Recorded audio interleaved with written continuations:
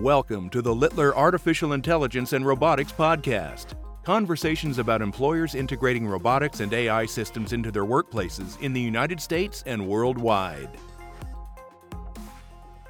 Welcome to the first in a series of podcasts on how AI and robotics are creating opportunities and posing challenges in the world of HR and employment law.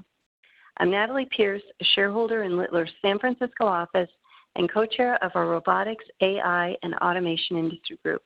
I'm joined by Rahul Parekh, a partner with GQ Littler, which is Littler's London office. We're going to start today with a cautionary tale about automation gone wrong. Rahul? Thanks, Natalie. So this story starts when an employee named Ibrahim Diallo turned up to work at his programming job in LA. He gets to his office, but his keycard won't let him through the gate. That's not a problem though. He knows the security guard and he gets through. So far, so humdrum. But things get worse the next day. This time, Ibrahim can't get into the parking lot. Luckily, another friendly security guard who knows him is on hand. But then, Ibrahim gets to his desk, and he finds that he can't log into any of the company's IT systems, a big problem for a programmer. The next part of the story is Ibrahim getting a call from the recruiter who found him the position. She's panicked and asked if he's okay. She says she's received an email saying Ibrahim has been terminated.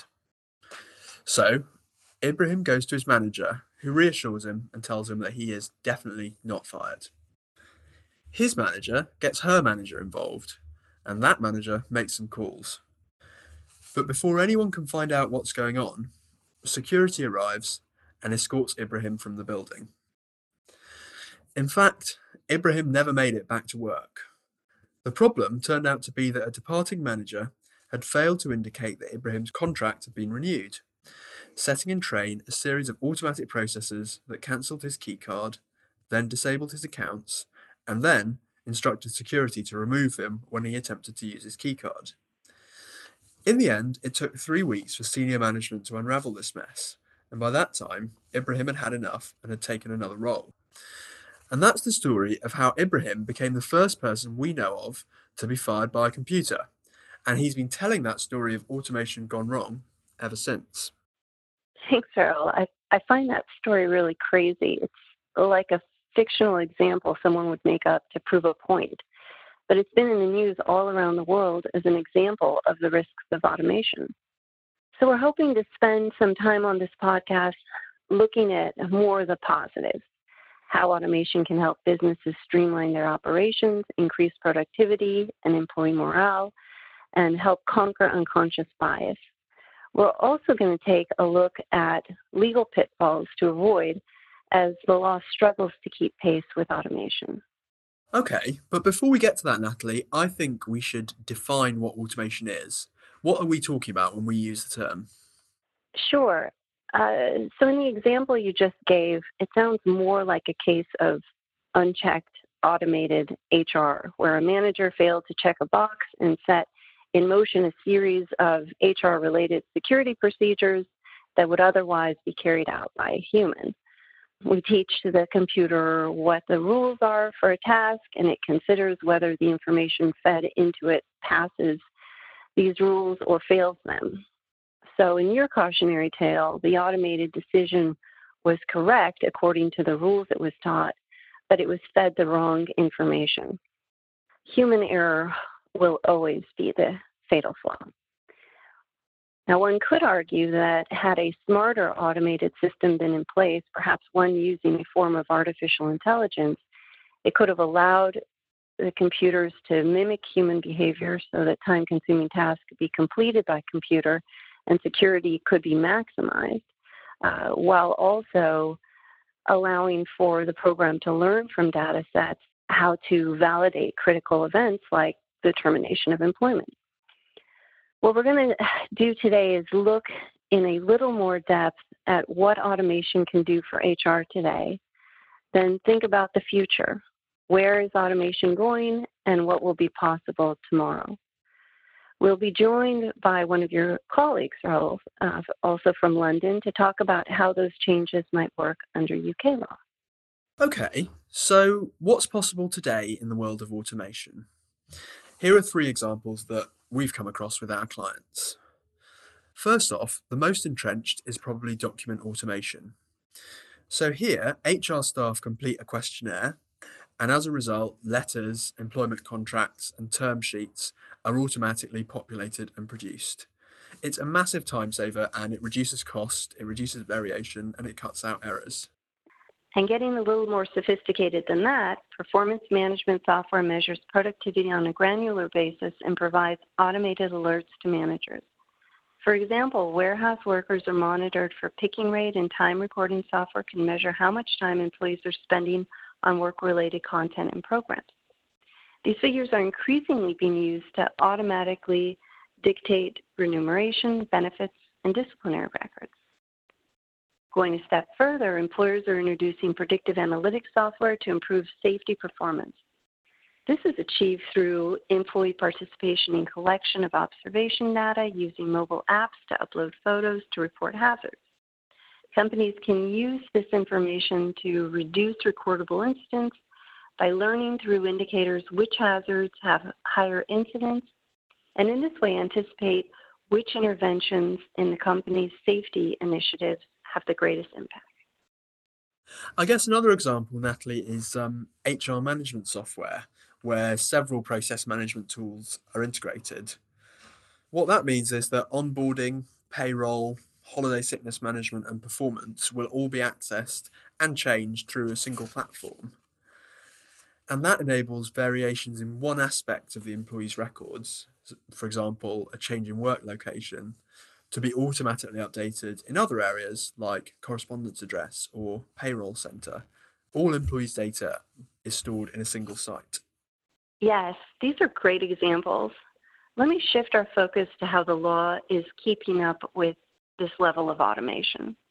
Clients are often frustrated that regulations do not keep pace with technology because this inevitably impacts the speed of adoption of transformative technologies in the workplace due to the uncertainty that this breeds. New developments emerge and take years or even decades to be reflected in legislation or judicial decisions. This means that new technology is being forced into an inflexible frame of old law. You can really see that clearly if you look at the problems the gig economy has caused for employment status and employment rights. HR professionals and employment lawyers are facing this hurdle as technology and automation increasingly makes the laws and regulations governing the employment relationship look archaic and out of date. Okay, so now we're going to come down from the theory and look at a practical example. You heard Natalie talk about the way automation is being used in warehouses today. Tracking picking rate and other metrics to assess performance is commonplace. But the systems generally operate by generating alerts for human managers to consider, not by taking any actions themselves. The principle of automation is, of course, to move tasks from humans to machines. And as automation develops, the sophistication of tasks that can be automated grows. If you like, the automation creeps further up the hierarchy. The natural next stage, therefore, is for decisions on warnings and other sanctions, maybe even dismissal, to be taken automatically. To take a closer look at all this, I'm going to introduce you to my colleague, Donal Breen. Welcome, Donal. Thanks, Raoul. It's good to be here. Donal is an associate from the London team, and he's going to take us through some of the challenges automated decision-making may face from an employment lawyer's view of the world. This episode, we're going to focus on the UK, so Donal will give you the answers from a UK perspective. Thanks, Raoul. Okay, so first of all, let's look at our cautionary tale of poor Ibrahim who got fired by the computer. In the UK, the first question we'd ask is that can a computer really give good notice of termination? The short answer is actually yes. So unlike some European countries such as Germany, there's no need for a wet ink signature on a dismissal notice, and there are no strict rules about who is authorised to dismiss. Interestingly, there's actually no statutory requirements as to the mechanics of giving notice of termination of employment. That leaves us with common law, and that simply states that notice must be 1, actually given, and 2, effectively communicated. There's no guidance on who must give the notice, meaning that an automatically generated letter could in fact be good notice and you might be out of a job because of the computer. Basically, there's nothing in the law that stops a robot from firing a human worker. And what about longer serving employees, Donal? Is there a process to follow there? Ah, yes. So the complicating factor is that once an employee has 2 years service here in the UK, there needs to be a fair reason for dismissing them, and you must also follow a fair process. Automating that part of dismissal is a lot more difficult, and I think that we're still some way off having technology be able to perform that. All right, but let's just imagine for one moment that technology could handle an automated performance improvement process for, let's say, warehouse pickers. So the computer will set some targets for low performers, it will notify them of their progress, and ultimately, if their progress isn't what the computer expects, it will make the decision to dismiss. Can you think of any specific UK laws that could be a roadblock to that sort of AI decision making? Well, the main legislation here actually comes from the EU, the topic of the day, and is applicable in the UK and all of the 27 member states. So I'm sure a lot of people listening to this podcast will have heard of GDPR. That's the EU's General Data Protection Regulation. GDPR is an all pervasive piece of legislation that has really changed the landscape of how data is processed in the EU. It interacts with all aspects of business that process data, and that includes our HR departments. And yes, before anyone writes in to ask, the UK has already committed to applying the same standards after Brexit. So GDPR's rules will stay applicable well into the future. So, what does GDPR say about automated decision making? It says a lot, actually. And the first is that employees have the right to be informed about, and importantly, object to, automated decision making. So, immediately, you will need to consider if there will be significant pushback from employees. I also said that they have a right to object. And what that means in practice is that employees who are fired could ask for a human review of their decision. Now, employers need to work out whether that means, in reality, every adverse decision will have to be looked at again, and that's going to kill off any efficiency savings. Or will, in fact, most employees simply accept their AI determined fate? More generally, under GDPR, employees have rights of information regarding how their data is processed and who is processing it. So, therefore, employers will need to ensure that those third party providers that are crunching large amounts of data are doing so securely and in line with data protection laws. Thanks very much, Donal. Raoul, let's take a step back. Looking outside of the UK and EU, are there more universal issues employers should consider? What about the growing trend we are seeing with employers around the globe using predictive analytics tools and artificial intelligence-based solutions in connection with employment-related decisions? Sure. I mean, let's imagine, for example, that employers are using AI to profile employees and applicants.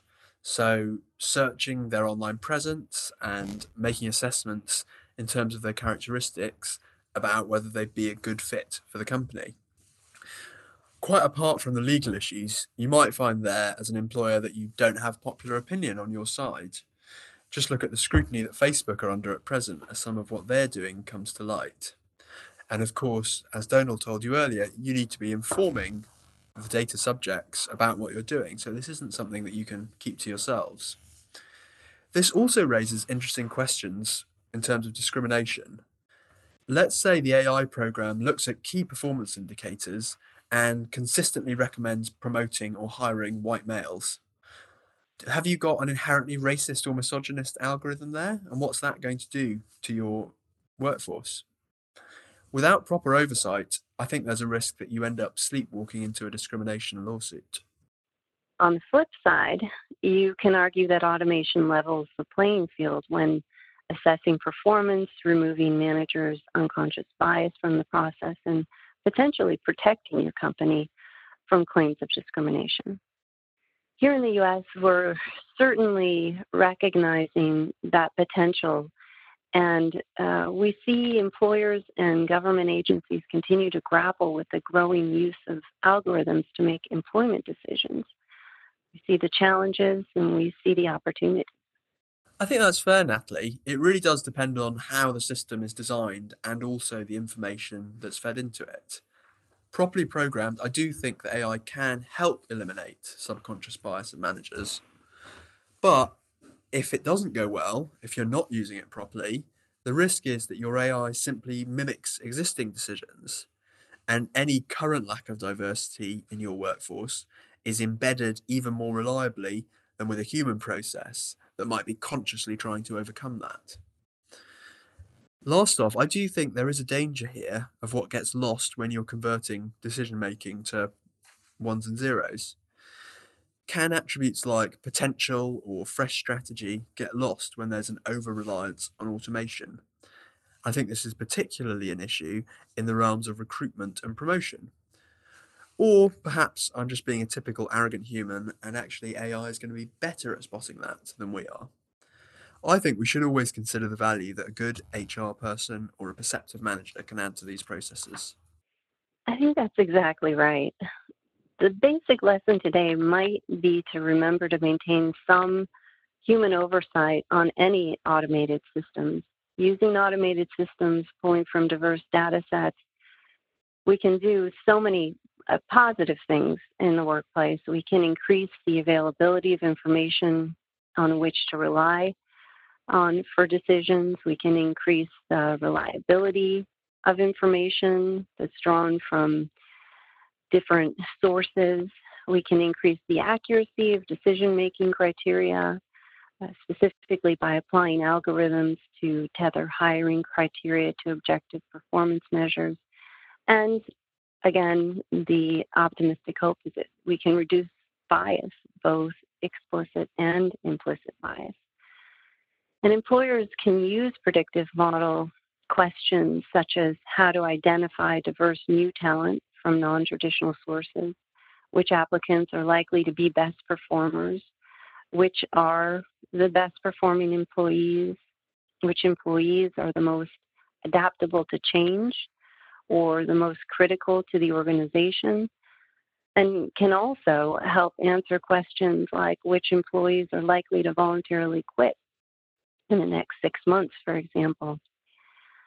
However, I think the takeaway from our discussion today certainly is that when using sophisticated tools to help us answer these very questions, we need to keep human eyes on the answers we are given and be careful about the tools we use, what we measure, and what we ask.